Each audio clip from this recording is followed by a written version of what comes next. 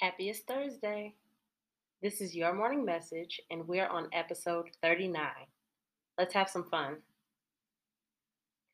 Message number one: you're not done until you're done.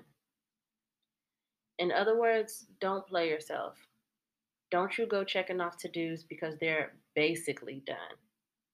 Do yourself a favor and keep your mind clear by not having to remember the last teeny tiny step in a project that you deemed finished. Done is done. Almost done is not done. Message number two: if it feels good, let it. You deserve to feel good.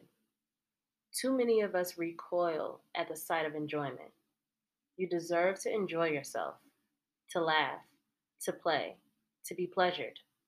Don't deny yourself.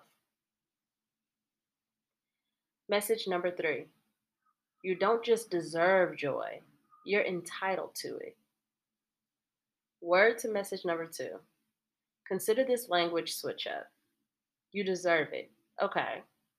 Consider what it would feel like to believe with all of your being that joy is your birthright, that you are joy. How would you act differently? What would your approach to life be? Step into it.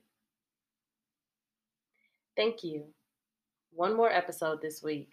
If you're enjoying these, please share and share your thoughts with me too. I can be found on Twitter at Bree_stories and on Instagram at Bree.stories.